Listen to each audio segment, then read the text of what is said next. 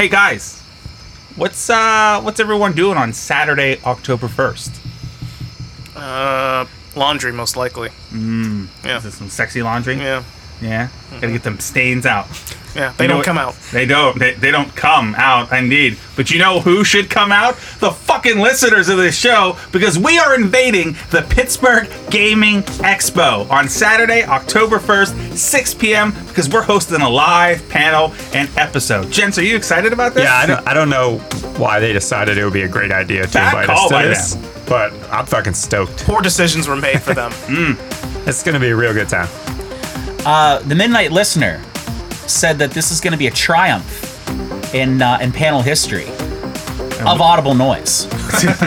There will be noises, and they will be audible. They will be audible noises. And we want you, the dear, sweet, succulent listener, to come on out and join us Saturday, October 1st, the Monroeville Expo Mart in Pittsburgh, Pennsylvania, as we discuss game changers. Revolution in gaming. What the fuck does that mean? Who the fuck cares? You're gonna find out. We're gonna find out when Yeah. we get there. It just sounded nice. It sounded good, but you know what's gonna sound even better? Our beautiful fucking voices coming out of our Live beautiful fucking and faces. in Live person. with an audience of people that we might not know. Oh, we're almost certainly not gonna know at least one of them. At least. At At least one of them. And here's the thing: I'm gonna know them all biblically by the end of this fucking podcast.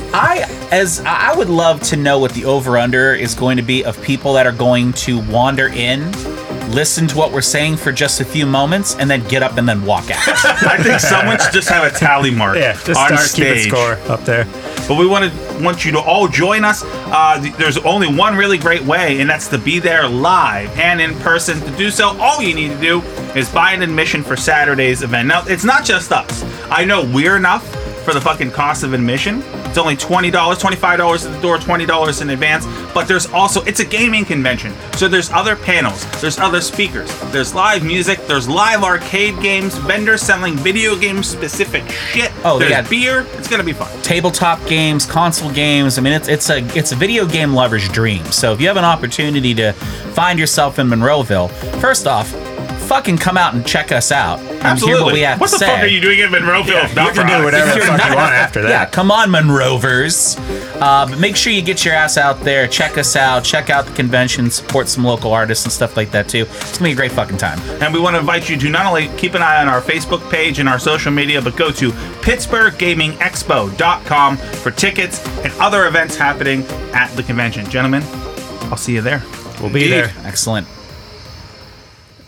This week on the show, we're going to discuss something of extreme intricacy. That's right, we're going to talk about the College of Cardinals, the Vatican. It's the papacy. What is the Catholic Church all about? How does one become the leader of the Catholic Church? The trials, the tribulations, and all that comes with it. It's Popin' Ain't Easy.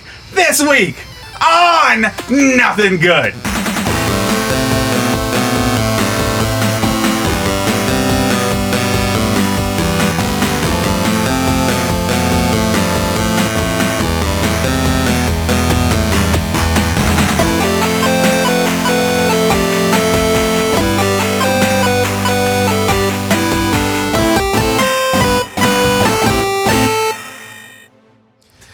Wow, listen, that was an amazing intro as always, and Thank I'd you. really like to talk about this particular subject, but first we got to talk about SummerSlam 1992. Ah, fuck you. I mean, listen, this is why Not we're you, here. but you.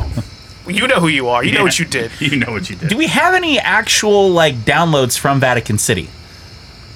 I don't think, for very good reason, they don't keep track of people's internet access. Vatican City. really good Everything's in That private or- browsers. Yep. Yeah, the yeah, entire yeah. city is in incognito mode. We're talking, Yes. anyhow, so let's talk about why we're here. First and foremost, gents, how you guys doing this fine evening? Pretty good. Doing fucking Very, great, man. very well. I'm doing well. I'm doing great. Let's talk about 30 years ago. 30 We're talking years. That's a long almost It is. exactly 30 years ago. Yeah. Fucking Yeah. yeah. we were and- all just babies. Supple I mean, babies. not Older than really. babies, but I we mean, I was were like 10 years small old, but children. okay. Not, You- well, we're still single digits. we keep I mentioning was, 10, babies I and was we're almost gonna, 10 years we're old. Gentlemen, we're almost 10. we keep mentioning babies and being supple young children. We're gonna get downloads of Vatican City. I was just going to Real say, you got to fast. watch what you're Listen, saying. I You don't- know why? Because Popin' ain't easy. Oh, my God. Open ain't easy. We're offending at least 6 people. 30 years They're going to be ago, relocated at to a new Wembley parish Stadium. soon. It's going to be okay. The audible What- sound of people shutting off our podcast. We're talking about one of the most important moments in wrestling history. Absolutely. Right? We're talking 1992, which is a long fucking time ago. It is a long fucking time ago. Are you talking about Earthquake and Typhoon being the WWF Tag Team Champions? No, We will. but I'm talking about the main event. Are you talking about Shawn Michaels versus the Model? No, I'm That talking would be about the Rick main the Model event. Mar- Wait, Martel. that wasn't the main event? In someone's heart, it was.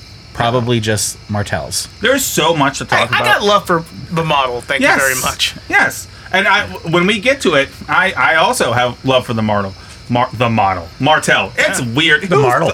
The Martel. But it's called Rick the Martel. You know what's great? Somewhere the a French Martel. Canadian is mad at me. What? If anybody just started paying attention to wrestling during the Attitude Era and NCW or WCW, NWO, and all that kind of stuff, they would have no fucking clue if it was Martel or Model or Martel or anything. You could say anything you want, and they'd fucking buy it because nobody knows who that fucking guy was. Yeah, not anyone except outside that era. You're Yeah. right. So, yeah, oh well. We're going to talk about it.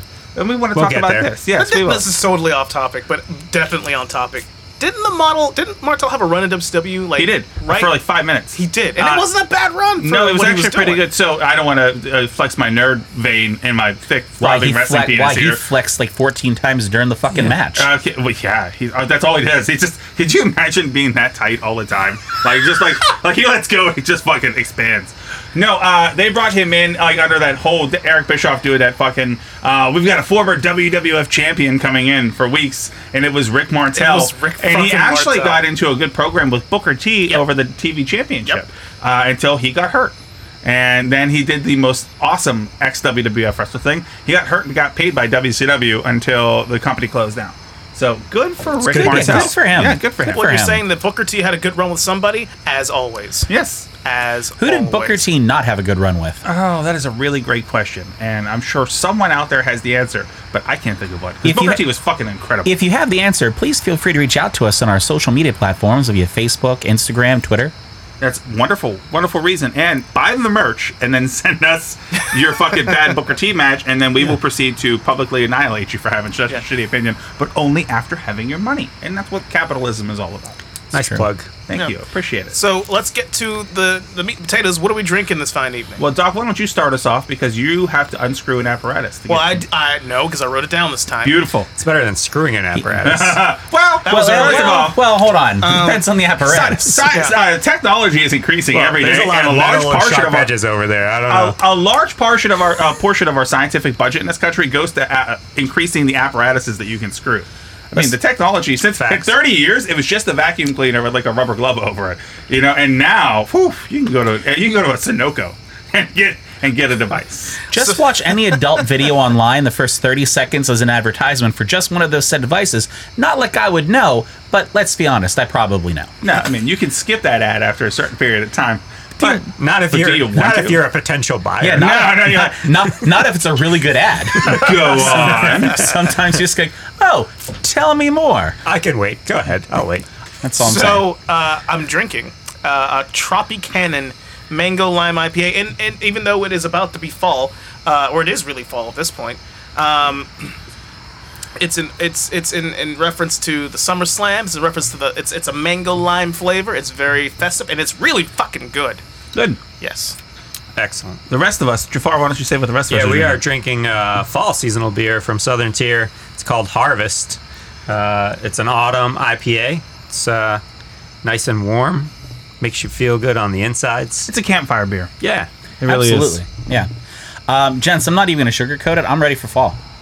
I Like, know you are. I'm diving full into the apple cider. I'm diving full into the pumpkin spice. Like, let's fucking go. Bring it. I do enjoy a good apple cider, whatever the fuck. What the fuck does that even look I like? don't even know. Apple cider. God, What's that? that's What's nightmare fuel. What is Nightmare fuel. What, just go ahead up to one of those like random like internet generators where you ask artificial intelligence what is an apple spider and just see what happens. And we'll post that on our social media. And by another thing we always say we're going to do, we never do, posting things to our social media.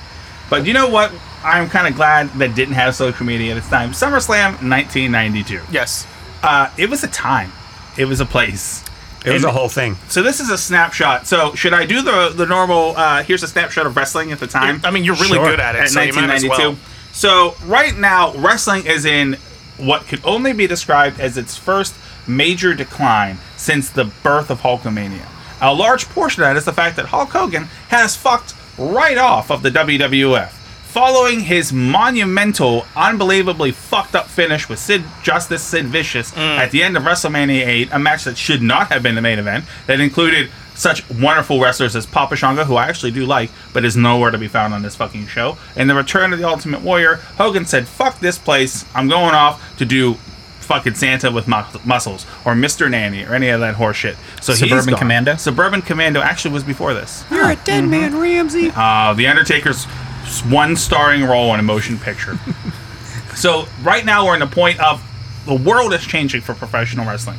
Sting is currently the man in WCW, along with Lex Luger, and nobody cares. ECW has been recently founded as Eastern Championship Wrestling, not Extreme Championship Wrestling as it would take the turn in the 90s. So all of this wrestling landscape is changing, and now we have SummerSlam, which has been historically the second biggest pay-per-view of the year, and it is the very first in WWF history not to feature Hulk Hogan on it whatsoever. Not even a part of the advertisement as for this pay-per-view.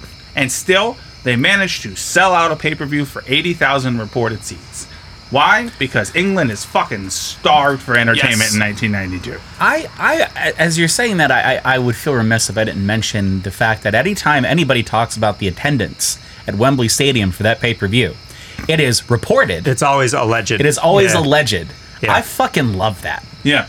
There's a couple of shows in WWF history that no one ever believes the actual buy rate. And by a couple, I mean every fucking show that they've ever done. Unless you can verifiably understand that they've sold out and didn't pay for it. That only really happened in the Attitude Era. Yeah, especially if you think about what technology was like in 92. Like, you couldn't just go on Ticketmaster and buy a ticket on your phone or your computer even. Like, you had to go to a box office. You were waiting in line at Kaufman's. Yes. So hours. So allegedly, they say they sold 65,000 seats in 5 days. Like, that was the window. The UK is a strange place. Now, however, they do, regardless of how many people actually bought tickets and how many people were in the building, they were a fucking electric crowd.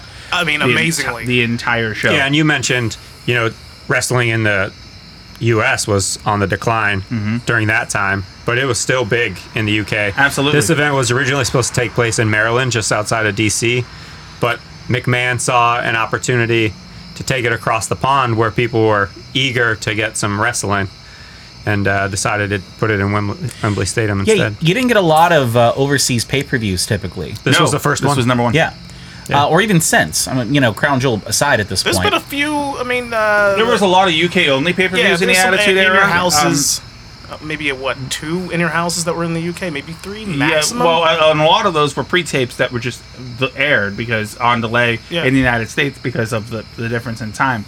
But no, we're coming off of a time here where not only did Hogan fuck right off after WrestleMania 8, but Vince knew he was going to fuck right off after WrestleMania 8, which is why the WWF champion is the Macho Man Randy Savage, because to that time there was one motherfucker he could count on. Wasn't Ric Flair, who had just historically held up Jim Herd in WCW for money, and it wasn't the Ultimate Warrior, who just fucking came back at WrestleMania 8 and would not be long for this world, and he had not yet had the confidence in his quote-unquote new generation, which would begin shortly after this pay-per-view. Yep. So good old workhorse, you dusting off the Macho Man, who wins the belt, not in the main event at WrestleMania 8, and is your top star heading into this show. Did anybody else notice that Macho Man Randy Savage look an awful lot like the wrestler Bonesaw from the original Spider-Man movie I have that noticed- Peter I think Parker they may be wrestled? related. That's I have weird, noticed right? resemblances Are they before. like cousins or like first, second removed or something like that? Or I don't know. Possibly. I know that we had Macho Man for a staggering 32 minutes in his match, and Bonesaw only needs 3. So I there got is you a for difference. 3 minutes. Yep. Less than that if he gets a hold of you. Speaking of fucking right off and coming back, the Ultimate Warrior makes his return after telling multiple people to fuck off and what to do and all kind of terrible things. He shows up at the end, misses his cue. Yep. Along with Papa Shango at the end of WrestleMania 8, adding to that clusterfuck, a show we absolutely have to cover for a variety of reasons at one point, because there's some good and bad on that damn show. And he's back now and as Vince's number 1B babyface in the show, the organization. That won't last very much That's longer sad, but it won't. after this show. Yeah, And it's the crazy. only time I'll ever say it's sad because of the performances that were put on later in this program. But the real story as to why we're talking about this is it's largely historically considered a one-match show. Yep. Because this show Facts. is about the rise of the WWF mid-card champion, Bret the Hitman Hart, and his coming out party. You may He's- have heard of him. You may have heard of Once him or twice. At least all those times on this fucking podcast, if you've been dealing with it. This is the night that everyone agrees Bret Hart became the man. Why? How? We'll find out. We will Yes. get So- to that. So for our dear sweet wrestling listeners, Bret Hart is often referred to as the best there is, the best there was, and the best there ever will be. Excellence of execution. Now I feel like that title was probably born in Canada. So if you go with the exchange rate into the United States, what does that fucking even mean? Dave, I don't know. I've never. That's a hell of a You question. broke my brain because I don't know For the listeners at Reconcile home, that question. we all have this puzzled look on our face like, how did fuck, I don't even know how that works. Has anybody even thought If you're about an that? economics professor, will you please write in the show? Reach out Fucking to Goodwill us. Hunting needs Help to come and us solve that math problem. So, here we are, guys. It is London, Wembley Stadium, the summer of 1992, and we are here for the show. Now, I want to ask before we get, because I know Doc and I, of course, of our friendship, have discussed this show and the main event multiple times. Right. But I would like to know, did you guys ever see this show before watching it for the podcast? What have you heard? What's going on? Jafar. Yes, I had seen the show as a child and again as an adult, at least one match as an adult, maybe two. So I knew the entire backstory of everything going in. So it was nice to see it again, at eyes. least the last 30 minutes. I understand. Mac.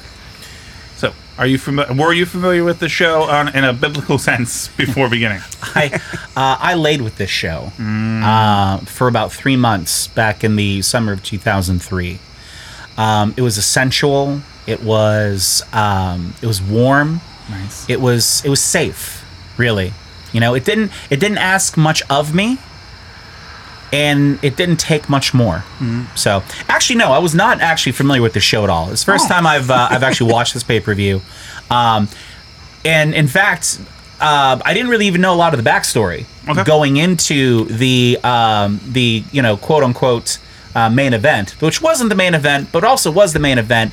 And clearly, when you watch the show, it's the fucking main event. But I got some feelings about it watching it at this stage. I think I learned a lot.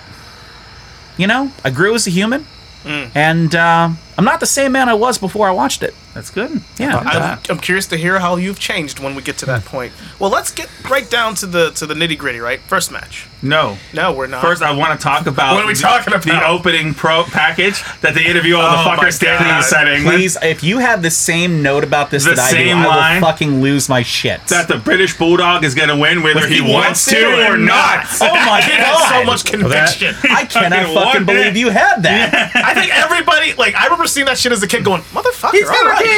What's to Yeah. the notes? Like, It's like, that yeah. kid meant his shit. He did. So it was a she, not a he. I know that And now. she came out on Twitter a number of years ago as I was the Bulldog kid in that promo package at that pay-per-view.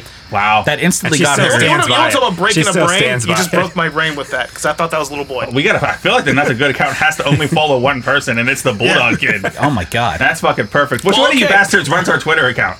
You do, right? I do. Yeah. Follow the Bulldog kid. I will find the Bulldog kid and I shall follow. I heard that and I Yes. stopped, and I was It's like, weird. wait, It's a weird thing. wait, because I mean, it was a little bit later in the evening when I was watching it. I had a few beers up to this point in time, so I don't really know where my mind was going in all this.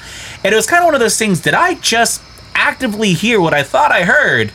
No, nobody's gonna actually say that the British Bulldog is going to win whether he wants to or not. Wait, is this kid breaking kayfabe? Yeah, a little What the bit. fuck's going on threaten me here? with a My good hat's time. off to you, What lady. does this My kid? hat's off. What does this kid know? Did she have the foresight? Did she travel back in time, knowing? Did she have trademarked this Twitter handle 20 years before Twitter was a thing? Knowing that she was going to be Possibly. interviewed. Oh, that's Right. a lot of existential questions. And then I heard it, and I'm like, well, fuck. I'm in. Let's go. It's like something that, like, okay, I remember it, but I did not recall it when hitting play. And like, what a great way to start this off. Like, that's the first memorable thing about this show is in the first 25 seconds and the fan package. And it might be one of the only memorable things for the next 2+ hours of watching this pay-per-view. Maybe. I 1000% disagree about that because there's a lot of memorable things. And for me, just going to segue into our first match here. Was it Rocco? Oh, I'm going to rant about Rocco and Jameson and all the other fun stuff that we're going to get to from that era that no one talks about because we don't want to remember. We block it out like a sneaky uncle coming into our room. Fucking Rocco and the Legion of Doom. But before we do, this is the second show. We've only reviewed 2 shows in this era. They've both been in 1992. We only did one match, and that was the Royal Rumble drinking game from 1992. That was the night that Dave disappeared. That was the night that I just vanished. He just so hammered that he disappeared into a vortex of Sid Viciousness. And but one of the things, and it's like 1992 in a fucking nutshell to me. That like you start play on a pay-per-view and you get the intro, the pageantry of the following contest is the Royal Rumble or welcome to SummerSlam, and then and money and Ted DiBiase's, it immediately fucking brings you in to 1992. Money Inc., baby. Like it's one of the most iconic theme songs ever. And Ted DiBiase comes out in a fucking snazzy all white. Listen, I absolutely wrote that down. Like, this motherfucker is ready to play. He is. All white. I don't think I've ever really seen him in all white business, before. yeah. No, I remember. No, I think it's beyond that. only 2 shows that he ever wear all white in, and I'm pretty sure it's this in WrestleMania 9 because the people he was wrestling wore all black. I think it's the whole concept. But oh, dude, yeah, you're like, oh, okay, this show starts with Money Goddamn Inc. Ted DiBiase also does one of the most underrated wrestlers of all time, and Bray Wyatt's dad. Yep. That's right. So I bring this up, and I think I know we've discussed this before. Both I'm pretty sure on the podcast. I know for sure off the podcast, but it's worth bringing up yet again. In like the laundry list of great professional wrestlers, sports entertainers, performers who've never been heavyweight champion of the fucking world. Man, like, where does DiBiase land on your list? Is he in the top 3 who should have been heavyweight champion at least one good fucking time? Yeah, He's in my top 3. He's got to be, but my brain also does that in Wrestling Nerd thing where he technically had the belt and defended it at house shows before the aired that he never won the belt and took But it that away doesn't from count. him. No, but It's struck That's from the why record. he had his own belt. yeah, exactly. He was so over he didn't need the heavyweight title. And I Yeah. get it. I never get that phrase. It's get just a it. cop out for It is, someone who but that realizing that is. they missed the mark on Yeah. booking a guy. He should have been heavyweight He champion. should absolutely. Of course, then again, too, it's babyface territory. Yeah, I think It's always he's on the list, but probably on the bubble, not in the top 3. He's not your top 3. He's in my definitely my top 3. Yeah, he's right on the cusp of He's that. in your top 10 for sure. Yeah, I think No doubt. from a distance, without trying to put yourself in how much heat he had for being the $1 Million Man, it's easy to go, oh, he's on the list, but I don't know if he's the guy. But like when he was WrestleMania 4, God damn it. feuding with even that time in the late after 80, between 88 and 92, he was always a viable threat. He always wrestled the babyface champion, and he was always had the fucking heat on him. So it's like it could have. Imagine him could being have pulled the trigger. heavyweight champion and like he would defend it. His whole thing was, I already booked this in my fucking head years ago. Oh, shit. He would fucking come out and he'd be like, I'm the hardest working WWF champion of all time. I'll take on all comers. Anybody who out there wants a piece of $1 Million Man, Ted DiBiase. And then some fucking guy would come out, fucking big jack dude. And then he'd look, and Virgil would like, oh no, and then he'd come out, and then DiBiase they grapple for a second, and he's just fucking lay down. And he'd pin him 1, 2, 3. Dude, get up, hand him some money. That'd be perfect. He could That'd be fucking do that for weeks and weeks, perfect. months back in those days, especially. Do you remember in a previous episode of this podcast available in the archives when we were having a conversation about Herb Jones Star Wars fan fiction? Yeah, that was very recently in And the you archives. couldn't find it. you You find know it? why you couldn't find it? Why? Because it wasn't about Star Wars at all. It was about the $1 Million Man, Man, Ted DiBiase. It was on the And his WWF.com or AOL.com. Yeah. Keyword WWF. Yeah, that's why you couldn't find it. Yeah, he fucking buried it. That's really good. That's really good shit. Yeah, That's really DiBiase good was shit. the Han and Virgil was the Chewie. Yeah, it would have been money. You could have spent an entire fucking year with him doing that and having Hogan just chase him. Okay, so then I love that you got that kind of promotion and that kind of booking for DiBiase. And even though they didn't win the championship, the booking for DiBiase has been largely great. You know whose WWF booking wasn't great? IRS. The fucking opponents for IRS Oh, and God Money damn Inc. The legendary tag team, the Legion of Doom, accompanied by Paul Ellering and who? Rocco. Rocco? No Yeah. recollection of this. Fucking puppet. It's because we blocked it out. I I had no forgot recollection of this. about the doll. Why the That's fuck this was weird. even a thing?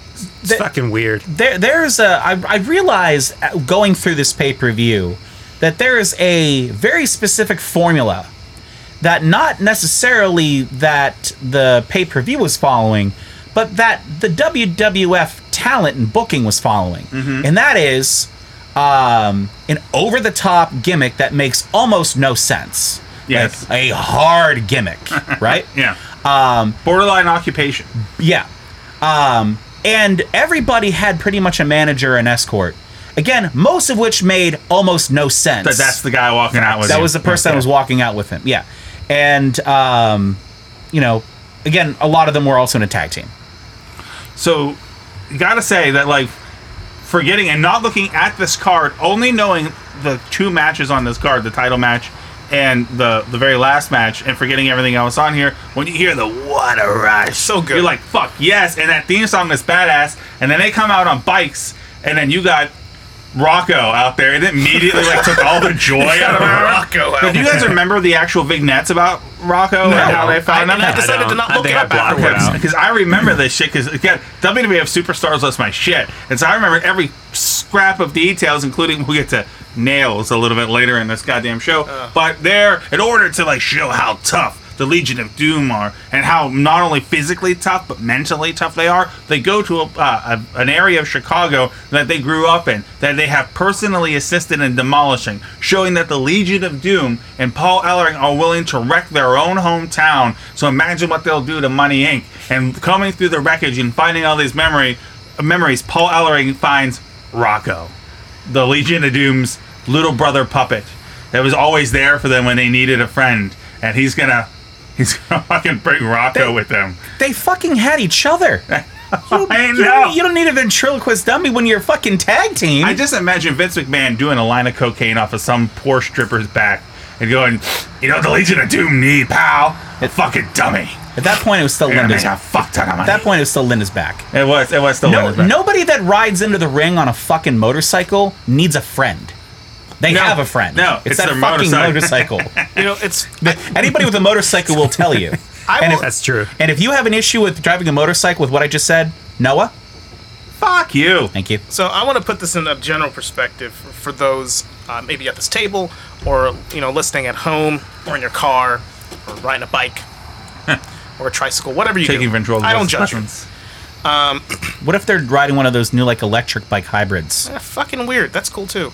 The Legion of Doom, fuck the Legion of Doom. The Road Warriors were a fucking big deal. Huge. Huge. And it's fun. Like, there's a term that people use called Road Warrior pop, right? That's a real thing, because they were so goddamn over that the eruption that the fans would create when they would show up was something that you had to witness on your own. You couldn't be told about the fucking Road Warrior pop. You'd live it. You had to fucking feel that shit. I never felt Yeah, the it was Road an Warrior experience, pop. yeah. I don't know anybody fucking personally who's ever fucking, because I don't know anybody who lived in the fucking South during those days. But back in the day, the Road Warriors were no fucking joke. They are one of the most iconic, important, famous, legendary tag teams of all fucking time. They demolished everybody. There was that point where they first came into, was it JCP? Yep. Where like no one touched them. They beat the fuck out of everybody. Their feud with the fucking Wasn't pretty. Horsemen, they were a big fucking deal. And to see them in 1992 with the machine that is the WWF behind them, which is not totally the machine yet, the way it would end up being, but still And a it big just fucking actually deal. stopped being the machine Yeah. and was not yet to be the machine again. To see them come out on fucking motorcycles in Wembley Stadium around potentially 80,000 fucking plus people with a fucking dummy. Are you shitting me? Yep. Jones. I've watched them beat people. I've watched them bloody people. Road Warrior Hawk also felt the same exact way. Yeah, Like, you know he what? wanted no part of that He fucking fucking Rocco. quit the next day. Yeah. By the way, Well, he didn't quit. He just didn't show Yeah. anymore. No. Well, He's like, I'm gonna go we on a call that bender in quiet fucking quitting. London. He was also doing cocaine off of Linda McMahon. Yeah, well, and he just was forgot- on some shit. Yeah. Yeah. Yeah. I mean, and rest in peace to both members of the Legion Yeah, of isn't that Doom. weird? Yeah. They deserve better. The amount of we're at the point here we talked about it a little bit in Royal Rumble 1992 before we got too hammered to really care about a lot of stuff. And I disappeared. And we're not You going to vanished. And if we ever do WrestleMania 7, that's the starkest realization of this. But a lot of the guys in this era died too young. Yeah. And Yeah, left no us. doubt. And shockingly, it's not. Well, we know when you watch wrestling, show, you're like, oh, a couple of these guys are dead. There's only a couple of these guys alive. Yeah. And it's Yeah, it's shocking. pretty wild. Lot of different drugs for these guys. Lot of stuff, dude. A lot of stuff going on. A lot of difficulties on their bodies. You know, it was not an environment conducive to sustain a human being. No. And, you know, I think history has that mark on this. Jones, talking about LOD real quick. Softball question for you. Top 10 tag team of all time? Of course. 'Kay. Oh, for fuck's sake. Okay, yeah. wait. Top 5. Okay, that's my next question. Top Yeah. 5? Yeah. Top 3? No. Okay. Are we talking about like me as a fan, or I think in general? How you feel like answering it? I can answer both ways. Well, I didn't And realize both you, ways are different. I didn't realize Because they're two different answers. Jones, I didn't realize you went both ways. I'm Doesn't- intrigued. doesn't everybody, though? Tell me more. Very well played. In all seriousness, as a fan, they are not in my top 3. But if you ask me, like, okay, like, just take your personal feelings out of it, like, their impact, what they've done, their lasting impression, what they were able to accomplish, how many tag titles they held, how big and important, how much money they drew. Better yet, Yeah. how much fucking money did they draw? Yeah. Well, fuck, they're in the top 2. Yeah, look at all the kids in the fucking crowd with their shoulder pads and their faces painted. I always wanted one And of who those would've shoulder thought? pads. man. Everybody I wanted never one. got Everybody one of wanted those. those shoulder Yeah, pads. no doubt. That'd be Hell better. yeah! And no one had the wherewithal to even realize, like, that's the last time we saw LOD for 3 years before they showed up in WCW. Yep. That's some wild shit. I had those shoulder pads when I was younger playing ice hockey. I got in a lot of trouble for that. But they frowned Spikes upon are that. not a lot. Yeah, it wasn't exactly Yeah. encouraged. I would agree with that statement that on my personal tag team, Mount Rushmore, they're not on it. But on the indisputable, take your brain, your heart, and your feelings out of it and put out there, it's a no-brainer that the Road Warriors are on there. Just because also we're talking about Jim Crockett Promotions, they never had a heel run of any note in the WWF, if they ever did at all. But this is a team that was so hot as heels that they would throw baby faces at them, and these are the people that love that Roddy Piper no non-finish, but no one cared because wrestling was so hot at the time. You loved the brawl to the back, kind of a horseshit. And then they were so over they turned babyface. Yeah. But when they needed it, they would just like literally take a shoulder pad spike off and stab Dusty Rhodes in the eye, and then they were fucking If you heels. will. If you will, If and then you they were will. heels again, baby. And then they would come out and they would save Lex Luger, baby. And then the baby faces again, and no one would care until WCW stopped paying them that Road Warriors money, baby. And then they went to Vince McMahon and got themselves a puppet. Is it a rib? What? The Put polka Dusty, dots? the polka I dots, knew you were gonna the puppet for the fucking Road Warriors. Look, if you ask certain people in the know, they would say it was not a rib. I think that's bullshit. Fuck you, Bruce. It's Prichard. gotta Fuck be. you. Why the fuck would you want that? It's definitely a Listen, rip. Yeah, it has to be on some level. it has to be. It has to be. It's just like, fuck, if they're that good, if they're that popular, they can get over with a fucking dummy strapped to their body. I look at it as, in a weird way, like the McDonald's Corporation. You know, you want to go ahead and rope people in for life. You fucking appeal to them as kids. Mm-hmm. And what's going to appeal to any kid? Dusty Rhodes in a fucking polka dot costume, I mean, that right? was it. That was the Fucking thing. Road Warriors with a puppet. You know, puppets were big then, right? Everybody had fucking Kermit the Frog. I don't know what I'm talking about. I'm just shooting shit, but you get the idea. If Vince McMahon, you're know, in Vince's mindset right now. Vince, if Vince wanted to go ahead and, you know, take the piss out of things that he didn't really create, but also like, well, you know, I'm going to fucking justify this because I want to appeal to kids and get you hooked for life and everything. Do a thing. Exhibits right at this table. All the WCW guys. Yeah. So, you know, why the fuck not?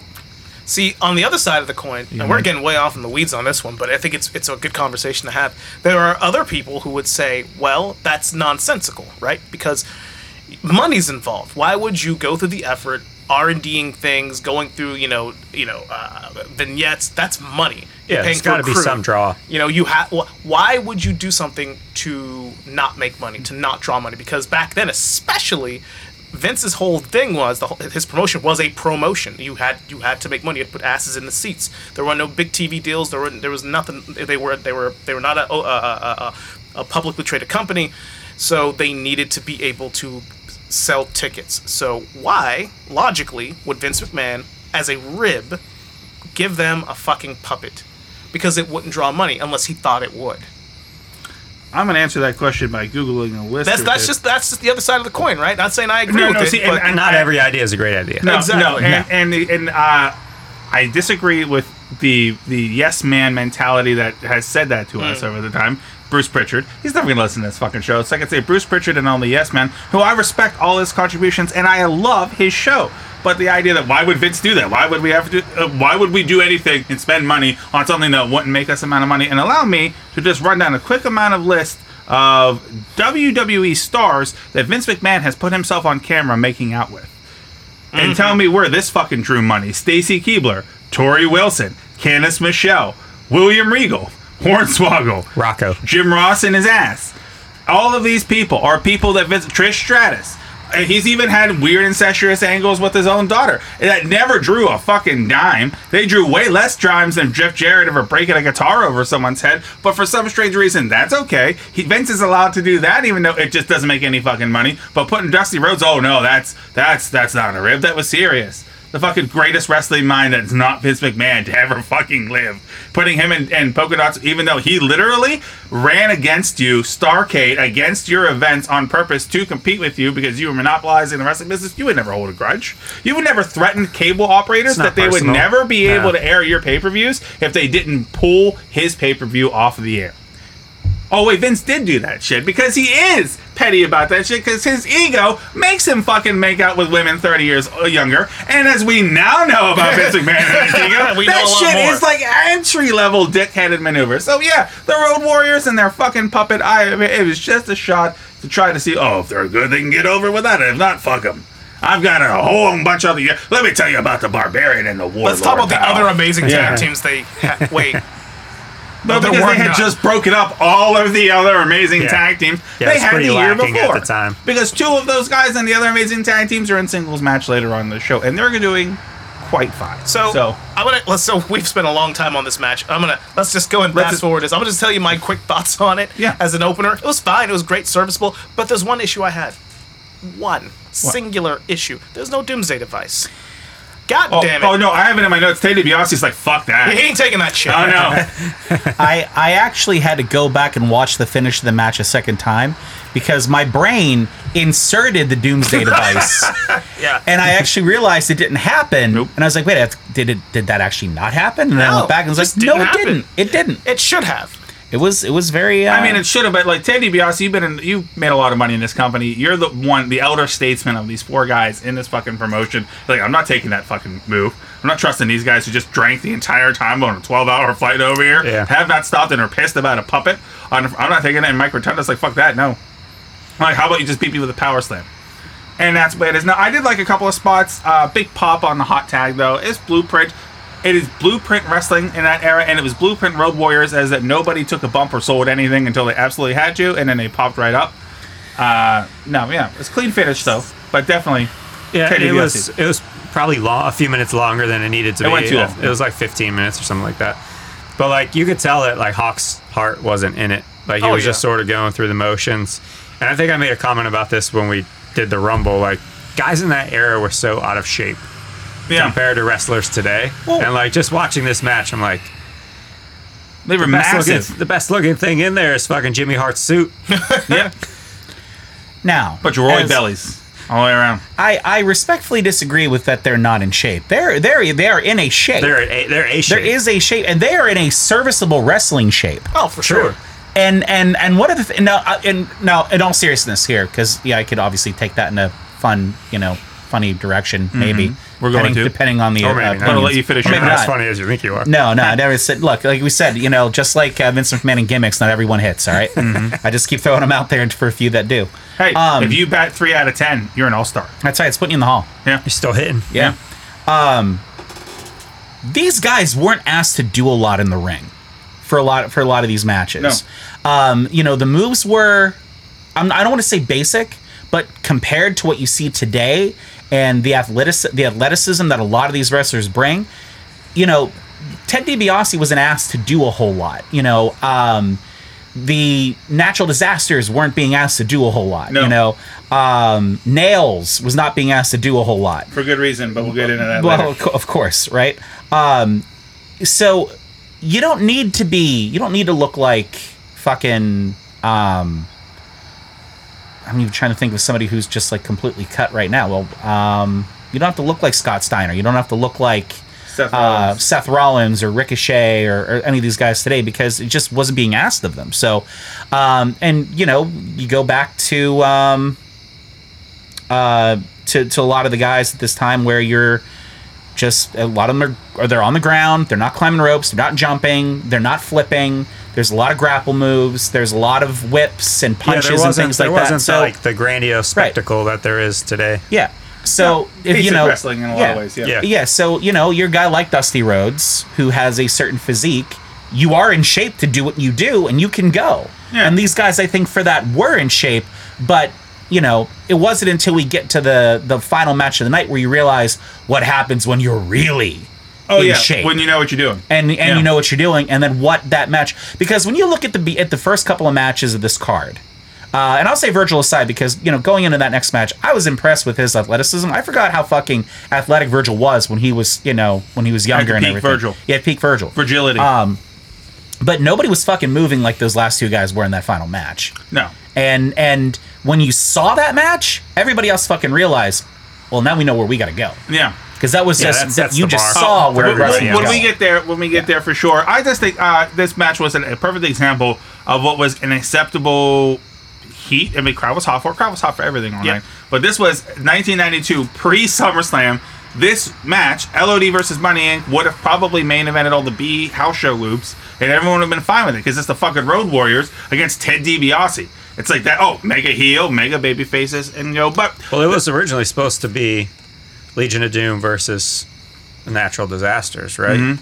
But because of all the shit that was going on backstage, they're like, let's shuffle the card. They turned Natural Disasters babyface and moved in the direction to avoid. And actually, I think it was it Sags or Knobs? One of the Nasty Boys is legit hurt, which is the only reason why it was the Beverly Brothers in the Natural Disasters spot and not. Well, the Nasty Boys worked the first Dark match. Yeah, but legit, like it was 2 minutes and 18 seconds, whatever the Dark match was. So what was going on backstage, Jeff? Cocaine. A lot of it. A lot in Quaaludes. We'll get into that in a little bit. Oh, there's a whole lot more cocaine to come. There's a lot more cocaine. A lot to of come, cocaine. folks. But it's a wrestling show, so it's a return of the Noah rating system. And despite all of the flaws, and this did have, it had some spots. I liked first of all, great comical moment is when Hawk decides that he wants to sell, but not really sell, and doesn't want to bump, and he does like the stagger arms out like a toddler who just woke up from a nap. But I do like that clothesline spot where $1 Million Man moved into like an 8th gear of speed to get out of the way of that fucking lumbering motherfucker. But I gave it 2 weird ass puppets out of 5. Good. That's fair. Are we going to talk about the pre-tapes? Or only when they're completely batshit crazy? I really want to briefly just one. I've said again. I'll say it every time I get a chance to just stand to the heavens and say that we need another Gene Okerlund really badly. Oh yeah, in professional oh my wrestling. god. And not so much that it was Gene Okerlund. There's an emotional attachment I have to that like his character, who he was. But I think it's imperative that you need somebody to help dress the story. Yeah. To really add context. Frame it. Because he was the audience. He would be he'd become disgusted. Oh, yeah. He would get excited. Like He's a fucking pro. Spoke Put for that us. cigarette out. Like he didn't get fucks. But then he could I'll call my lawyer if you touch me. I love that shit. Right? Oh, dude, he was so good at. He added like that legitimate, like when you like picture '80s wrestling, you picture Hogan and Savage and stuff, but then you got to picture Mean Gene right in the middle, holding the microphone right there. Yeah, 100%. He had the ability to tell the story where some of these guys might not have been able to. I mean, you see the legendary clips of him with Macho Man and with Hogan and Warrior and everybody else at that time. But, when you just kind of see him work like he did here, they don't have to say much. Nope. He can just go. And he can put you in a position where you don't have to think about what to say. You can just react to what he's You're basically... just responding to him. He's feeding he'll guide you. you. He will guide you through, and I think that gave a lot of context to a lot of these guys that we really grew up to love in the 80s and early 90s. Without realizing they couldn't promo for shit. Or even if they could, it just elevated it so much. And compared to today's, guys who well, we're backstage, and here's Brock Lesnar.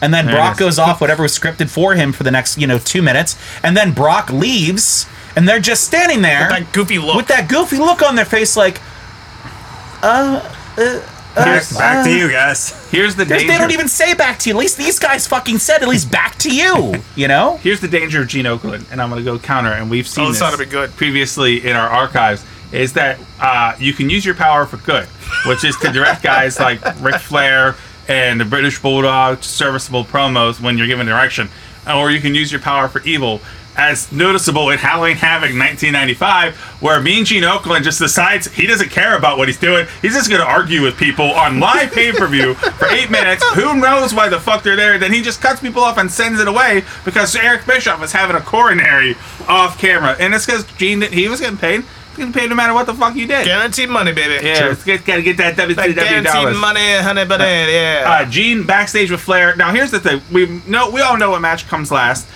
They mentioned the Bulldog Brett match in the start when the kid decides that Bulldogs can win whether they like it or not, and then nobody talks about the match in the storyline until it's time. But they spend the entire pay-per-view promoting the WWF Championship match and trying to get the storyline over. Mr. Perfect angle. Exactly, and this is pre-Raw, so they didn't have a primetime weekly vehicle.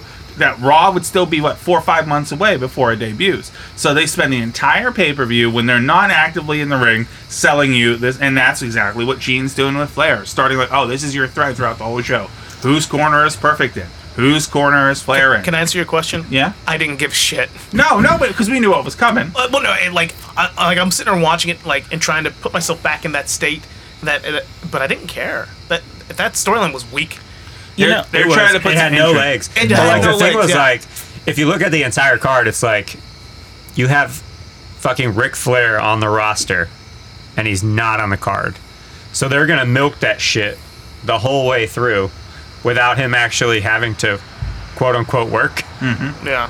He's still getting paid that Flair showing up money. Yeah. But he's just not. You couldn't have Flair do the thing he did best at that time, which is bump around. Mean Gene's like, you're not wrestling tonight. Why are you wearing your robe and your tights? And he's like, hey, I never know when I gotta go to work. I have quite a few Flair jokes lined up for later in the show. But there's a lot of other wrestlers that are in the show that Flair could have gone to a non-finish with. Yeah. There's a lot of other guys. But then we get Sean Mooney, wrestler of the time, in a pre-tape with Virgil. Yeah. Real quick, all I wrote about her is he cut a way harder promo than he had any business cutting. Until he said too legit to quit. Yeah, well, at listen, the end of it's gotta fall apart at some point. Look, Yeah, in the 90s, we were legit. So then we had to quit. I mean, I must that was just admit. the law. Yes. That was just the law. I have my notes here. Virgil, he charged Sean Mooney $20 for this interview. I did like.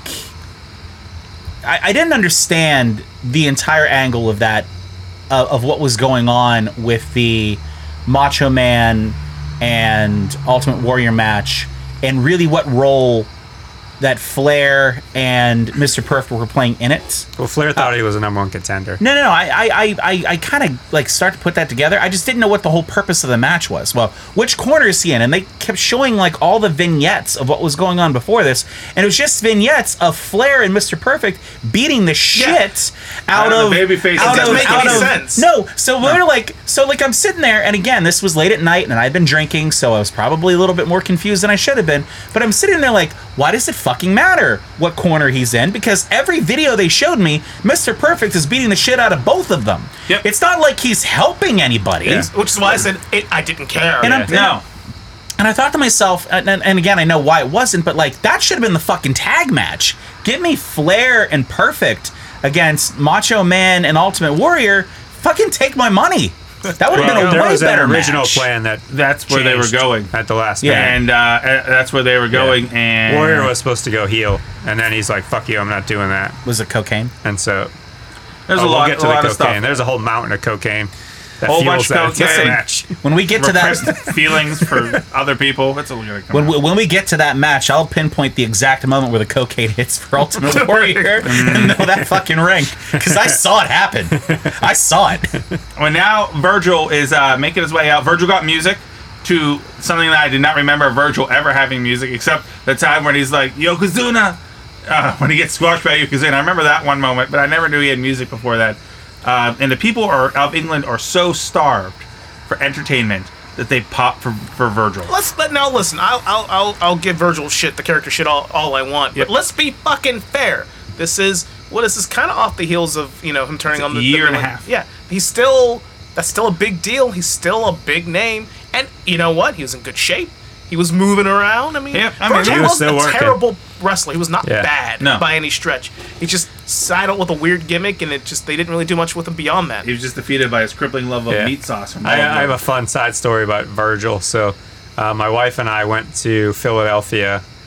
It was probably 15 plus years ago to go to Wizard World in Philly. Yeah. We were going there to meet Kevin Smith. Virgil was also there. He had a table. There was no one there. Never is. So we leave Philadelphia. And I'm like, man, I'm really hungry. So like we pull off like some random exit, go into a McDonald's. Here's fucking sad Virgil in sweatpants, like sitting in the corner, just like eating his fucking Big Mac, like doesn't want to be bothered, doesn't want to talk to anybody. And like every time I see a Virgil match, all I see is like sad Virgil Sad at McDonald's, and I can't take it serious anymore. I Not that I took it serious originally because At it's that point, fucking Virgil. It's Virgil. You went way further to hang out with Virgil than you needed to. Just go down to the Whitfield's house. Because my 2 notes for this match were, I've hung out with Virgil down at the Whitfield's house. Just randomly invited over for a Whitfield birthday party. Those were fucking legendary. I don't remember Nails. That's all I have about that match.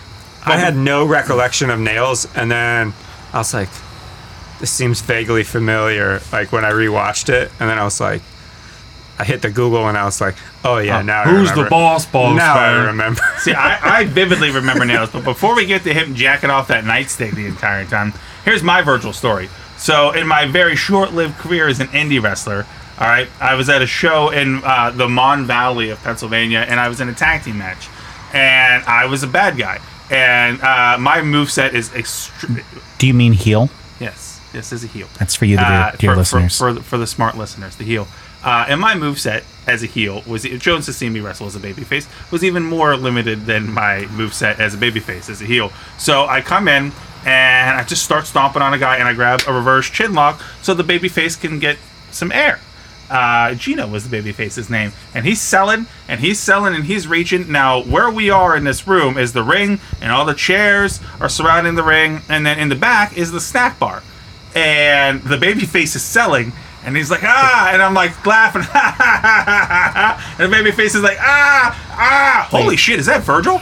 And he goes from selling into chin lock, and he looks all the way across the crowd, and there in the snack aisle is Virgil getting himself some nachos. And I immediately started laughing, stomped him, and tagged out. And I just stood on the apron watching Virgil, who had not really paying attention to me wrestle. And I kid you not, a guy and his kid go up to talk to Virgil, and from what I understood, talking to the guy afterward at intermission, Virgil tried to charge him $20 to take a picture of them while he was in line for nachos. Can we Gotta go? pay for those nachos That's somehow. what you do. Gotta get that nacho money. They don't pay He for didn't themselves. have that $1 million DiBiase money at that point. He did pay to get into the show, I found out from the box office, which is good. So let me just go back for a second. So the chairs were around the ring? Yeah, that's where typically chairs are. Are you what a fucking concept. I know, right? Have you trademarked this? I have personally been going for chairs all in one straight line to get as far away from the ring in a single row. The way you could say there's 300 rows in your arena, one chair deep, but no one's bought on that idea yet. Someday. One day. You should work on that. But yeah, It's- Virgil. it's Holy shit, is that Virgil? Cracked me, broke me, tagged out. couldn't stop looking at him the entire time because I keep thinking about all this era. But Nails. So Nails, we get to talk about Nails now. So Nails with a Z. with the Yeah. Z. So in the era where they made constant monster heels for Hulk Hogan, right? And they would bring in constant baby faces for your Macho King or Jake Roberts just to be fed and moved along, and they'd start at the top and work their way down. At some point in 1991, 1992, they got the idea, Big Boss Man's been good to us. The kids love the cop. Let's give him his own custom, the Kane to his Undertaker. And so what's the opposite of a corrections officer in the Deep South? Well, an inmate from the Deep South. Well, the Boss Man's already a big guy, so we need a guy bigger. The Boss Man's got a big old intimidating voice. So, however, the guy that played Nails wasn't. He had a little Brock Lesnar voice. He was David Prowse as Darth Vader. Yes. Yeah. So they dropped his voice down artificially in all of his promos. What's the G? So he sounds like Kevin McAllister in Home Alone 2 with the talk boy. So he never cut a promo in real life. And the only thing they ever told him was once after, of course, he got his heat on the Boss Man and choked him out. That was his finish for a little while. Was a choke. Was just go out and just jack off a nightstick and look intimidating. No other direction other than that. Just started jacking off that nightstick. So he choked and then he jacked off. Yeah. So Some people try to like do that together. fits in line with our audience in a lot of ways, from what I understand. We appreciate you guys. Thank you so much. Fuck you. But Nails would not be long for this world because, ironically, he would actually choke Vince McMahon out over a payday and would be escorted from the building and fired and never heard from in wrestling again. And nothing of value was lost. No, nobody except maybe the Boss Man who lost an opponent. Of course, he would bounce around for a few years before going to WCW. Was that Boss Man's nightstick that he was jerking off? Yes. That was. That was the idea of taking that souvenir. Took the Boss Man's nightstick and just started jacking it off. Who's the boss man, is what he would say, is he just would jerk off the nightstick in promos. That's all he would say. We never really found out who the boss was. I had heard, I don't know if it was on a podcast or something I was listening to or watching, but that Bret Hart had heard a commotion from Vince's office, and it was Vince getting shoved out of his chair from Nails and then getting choked, and then security coming in and breaking it all up and escorting him out. So after the match, so Nails wins with a shitty side choke. Match is so shitty, even Vince doesn't know how to call it. They're just calling base, and then of course a very large white inmate starts beating on the man of color with a nightstick, which is very 1992 to have happen. And is not the most racist thing that's going to happen on this show. Nope, I got that Not note. at all. No. So I have, and here's the thing though, being real, Virgil takes 5 minutes in, takes his second bump. There are 4 bumps in the entire match, none of which are done by Nails, all of which are done by Virgil against his own will. I rate Nails versus Virgil 0 bumps out of 5. It was fucking terrible match. Yeah, not a good match. No. Yeah. You know- and we talked about it way longer than the actual match. The actual match was and less that's a than 4 travesty in minutes. itself. Yeah. There's a lot to be said about what you also just said about the call with Vince McMahon. Yeah. I was really underwhelmed by the call on this card altogether. Now, the crowd, I think, was so loud at some point that they probably were having, I think, some difficulty hearing each other. But, I mean, you could have put that thing on mute. I don't think lost anything from the pay-per-view because I think just the two, between Heenan and Vince, I just thought it was awful. I disagree. I think Vince didn't add too much because Vince is doing that constant yelling, and he's all the way up here, and he's never coming down. But Heenan came to work. Yeah. Heenan always comes to work. It's like, stop it, Bobby. There's not a lot to do for Heenan in these instances, but there's matches that have no business Heenan even attempting to get over. We'll get there, but he does. So I disagree with that. But yeah, Vince underwhelmed me.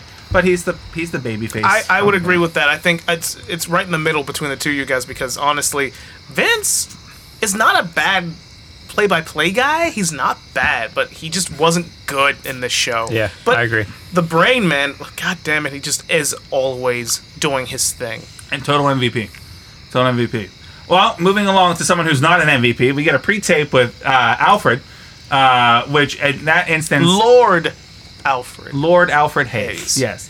Bite your tongue. Who is in the very worst performance of his career in this pay-per-view, doing the most pointless pre-tapes in the history of wrestling. The first of which here, he's looking for Mr. Perfect. He tries to break into Savage's locker room. Like, he tries to commit a felony, but it's not in the United States. So I think they won't extradite. He's already English. Technically, is there a law being broken?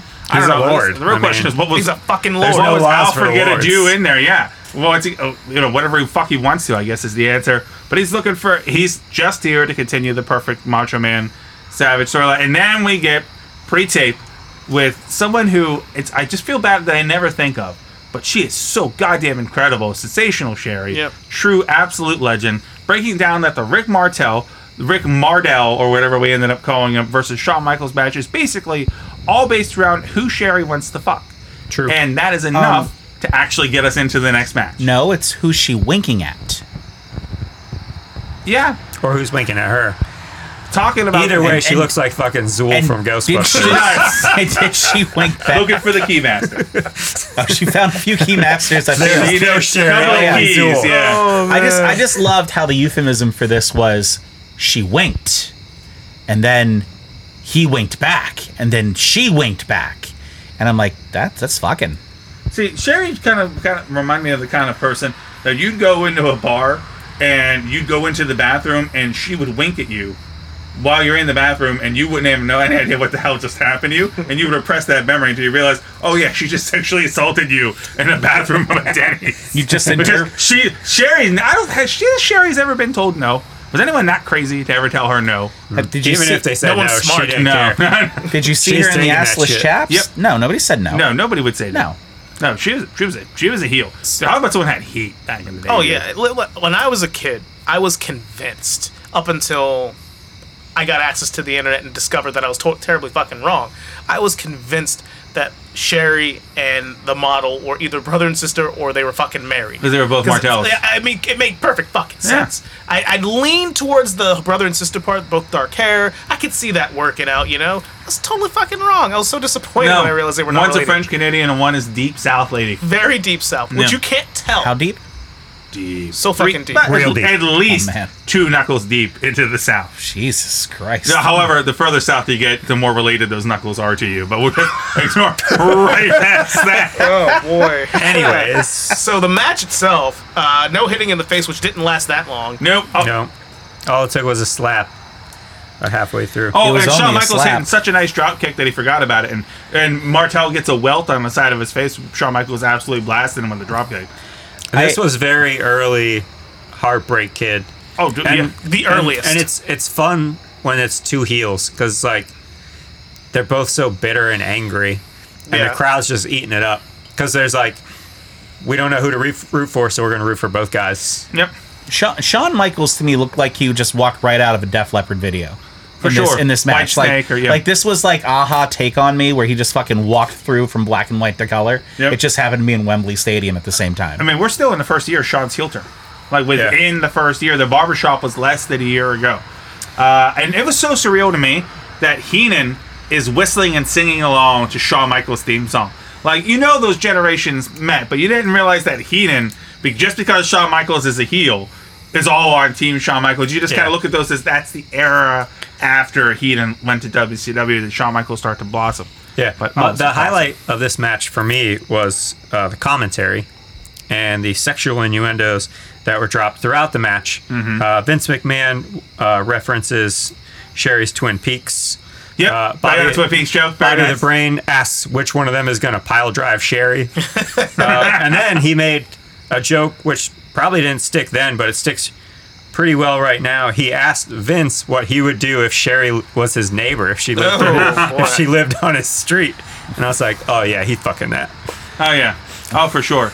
There's when Sherry's ass is out the entire time.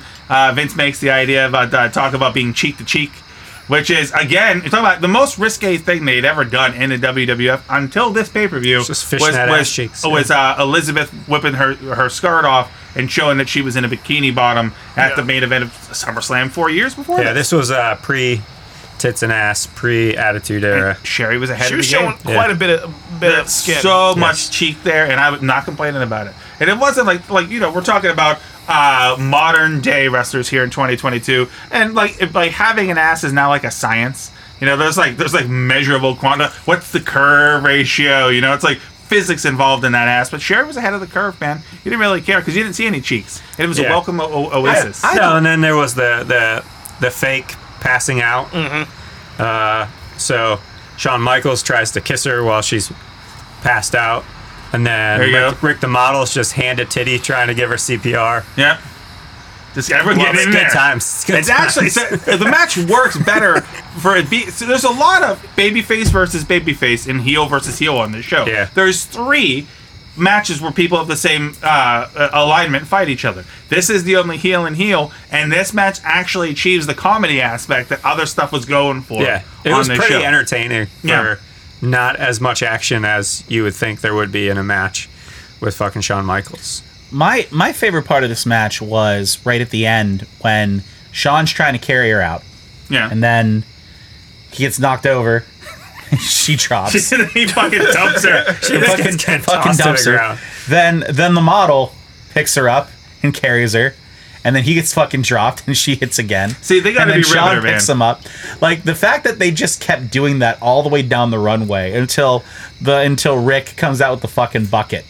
You know, I got a kick out of that. I thought that was actually really funny. And there was that really weird camera shot where she's laying and like the camera's like up against her face and just like it kept like peeking up to see which one of them was going to come back next. And it was like someone had a cheeky idea with laying that fucking down. ridiculous. But yeah, you gotta tell someone was ribbing Sherry because they're like, all right, we're gonna carry her, and then guys are gonna fight over. But I mean, Sherry's a worker, right? So she was former WWF Women's Champion. She's one of the first people to beat Moolah.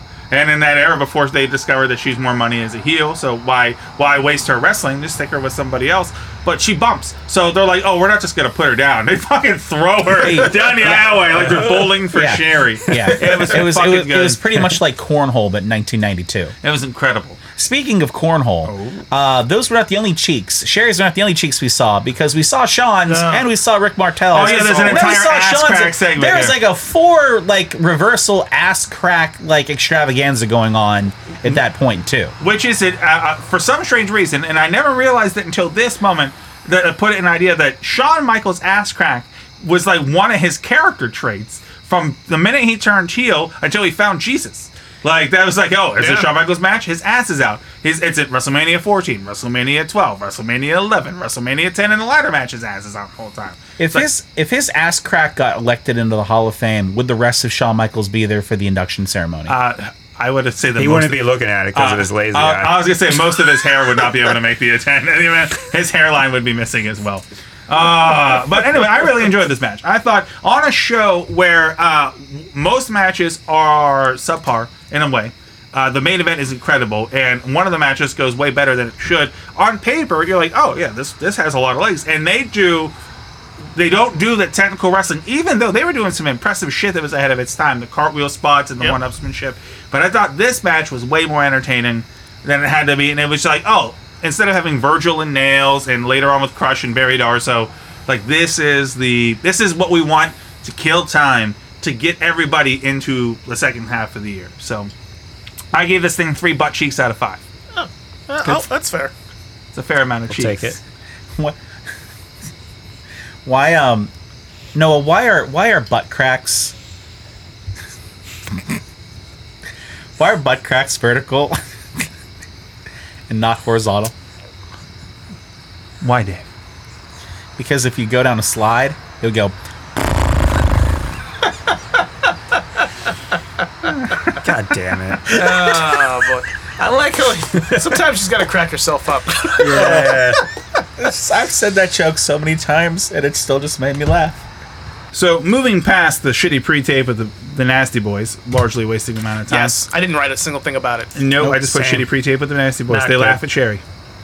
Not good. The next match is for the World Wrestling Federation Tag Team Championship. It's the Natural Disasters versus the Beverly Brothers. Now, first of all, I thought there was a lot of ass cheeks in the Sherry's match, but hold on, folks. We're about to get there. But the Beverly Brothers, who I have purposely probably blocked out of my mind from this era, right? They have porn music. They come out to porn music. Yes. And I just could imagine Vince like, give them porn music. And Jim Johnston's like, cool. I got this. I can do that. It's play on a Casio. There we go. And they're going to be facing the reigning WWF Tag Team Champions, Earthquake and Typhoon, the Natural Disasters, who are baby faces now, somehow. How's everyone feel about this? Yeah. There was a match that happened. It did. The notes that I have is on those two guys, those belts look like toy belts. Teeny. They're so small.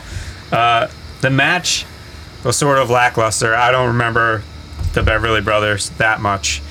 I think the best thing about it was sort of the ambiance of the stadium, because that's when sunset hit. Yeah. And you could start to see like the lighting change and everything, just like the overall feel and the mood of the building. And they started focusing on the crowd more. And I'm sorry to all of our friends who were in Wembley Stadium in 1992. It was an ugly fucking crowd. Oh, man. Like, it was not. There's some really unattractive motherfuckers in there. They made Earthquake and Typhoon look like, okay, look at those handsome devils. Listen, if you were in that crowd in 1992, you fucking know what you did. You know what you look like. Yeah. Don't fucking try to pretend like you didn't. I hope you fixed that over 30 years. They did not. They did not. As far as I'm concerned, so I approached this. It started, and I went, well, I'm gonna go take a shit. So I got up,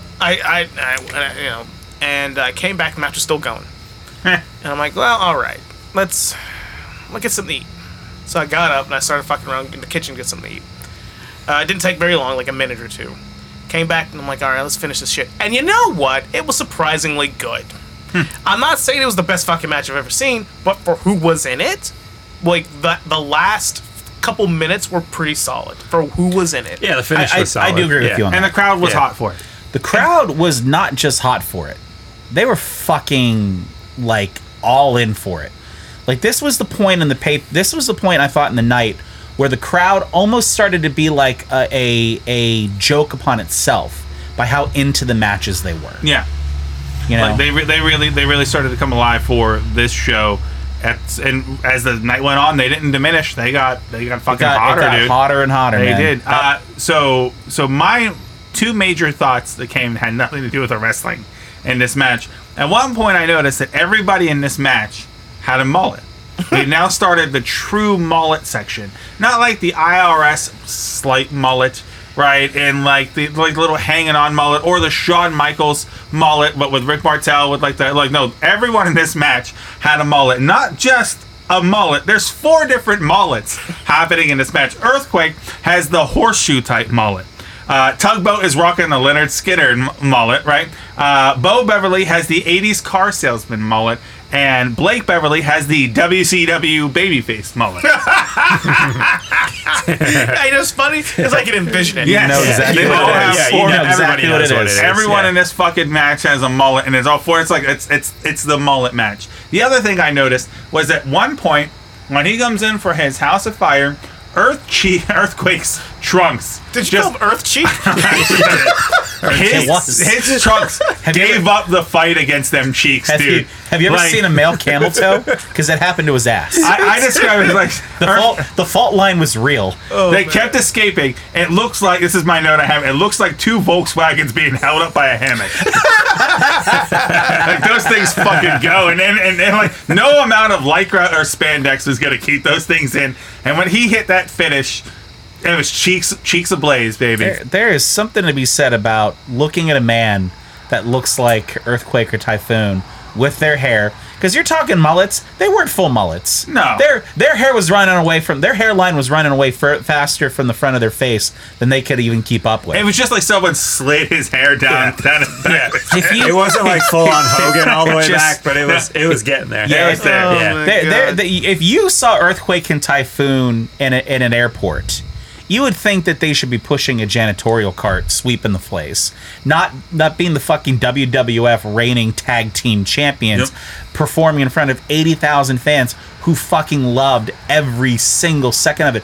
I felt like Mick Foley won the title for the first time when this match ended. Yeah, like It erupted like that. when Earthquake cued his finish, the place went fucking nuts, and they didn't come back down until after the disasters were out of the ring. The only thing that I could think of is the crowd was so excited that he didn't kill that man when he landed on his head. It was safe. It was a safe bomb. It was real Yeah. safe. He didn't Yokozuna, the poor jobber. He No, went, he didn't he jump went down down. real nice, and the crowd didn't care. They didn't chant, "You fucked up." But the natural disasters retain because we got baby faces. They gotta be all over this goddamn show. Heenan made a comment about 8 rows back flying off their seats whenever the natural disasters hit the ring. Bobby Heenan makes an Earl of Sandwich joke, and it's fantastic about the weight of the natural disasters. Completely underrated. But we have baby faces. And it's at this point I realize that going into the show, and because of the nature of this, at the end of this, a baby face is every champion in the WWF. At this point in 1992, it's an interesting time. I gave this match, because of how hot the crowd was and how not bad it was, 2 Thunder Cheeks out of 5. I think that's fair. Oh So All right. let's get to a match that isn't fair. Before we do, I just got to mention Yeah, the pump the fucking brakes. pure cocaine fueled madness that is the pre-tape with the fucking Bushwhackers. Oh my Oh God. my God. Dude, they came straight off a bender into that room with a microphone in their face. It's fucking brutal, Ugh. dude. There's 92 something about was a hell of a watching year. them and Yeah. listening to them when they cut a promo where it's like you just stare off. and you're caught in it.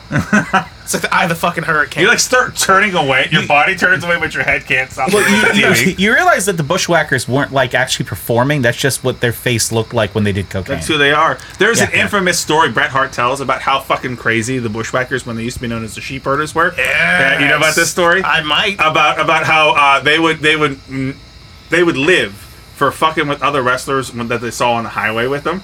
So Bret Hart is driving down the road, and he had Jim Neidhart and Jimmy Hart in the back of their car, and they come up on a car that he's like, that looks like the car that the Bushwhackers have, the Sheepherders, because that's how they knew them from Calgary. And the car starts slowing down, and Bret's behind him like, what's wrong? And it's like slowing down obnoxiously, and while Bret's driving, the fucking trunk pops open on the car, and there's one Bushwhacker dry humping the other one while they're going down the highway. Who's driving the car? God. Jesus. Brett never said, but I've never been able to get that image out of my head. It's like, what the fuck? And boom, and it's just in the back of the Cadillac. Making eye contact, I'm sure. And for that, Fantastic. thank God the Bushwhackers are in the Hall of Fame for that fucking story alone. Yeah. Oh. Yeah, so they make some jokes about taking a shit in the Royal Palace, and They lick cocaine. Yeah. Gene Okerlund just has a good time. Can we acknowledge fucking the elephant wild. in the fucking room here? Cocaine? No. Well, that was the other elephant in the room. And I don't remember because they were in the '92 Rumble, weren't they? They were. In the They were. 92. Yeah. I was too drunk to remember what the fuck we talked about, so I don't know if I brought this up. But the elephant in the room for me, as a kid, as a fucking grown ass man, still stands. These motherfuckers lick children's heads, They licked everybody. and it's fucking weird to me. And I in cannot. hindsight, it's like I probably should have let that dude lick my head. Hindsight, Weird. motherfucker, that shit was weird then.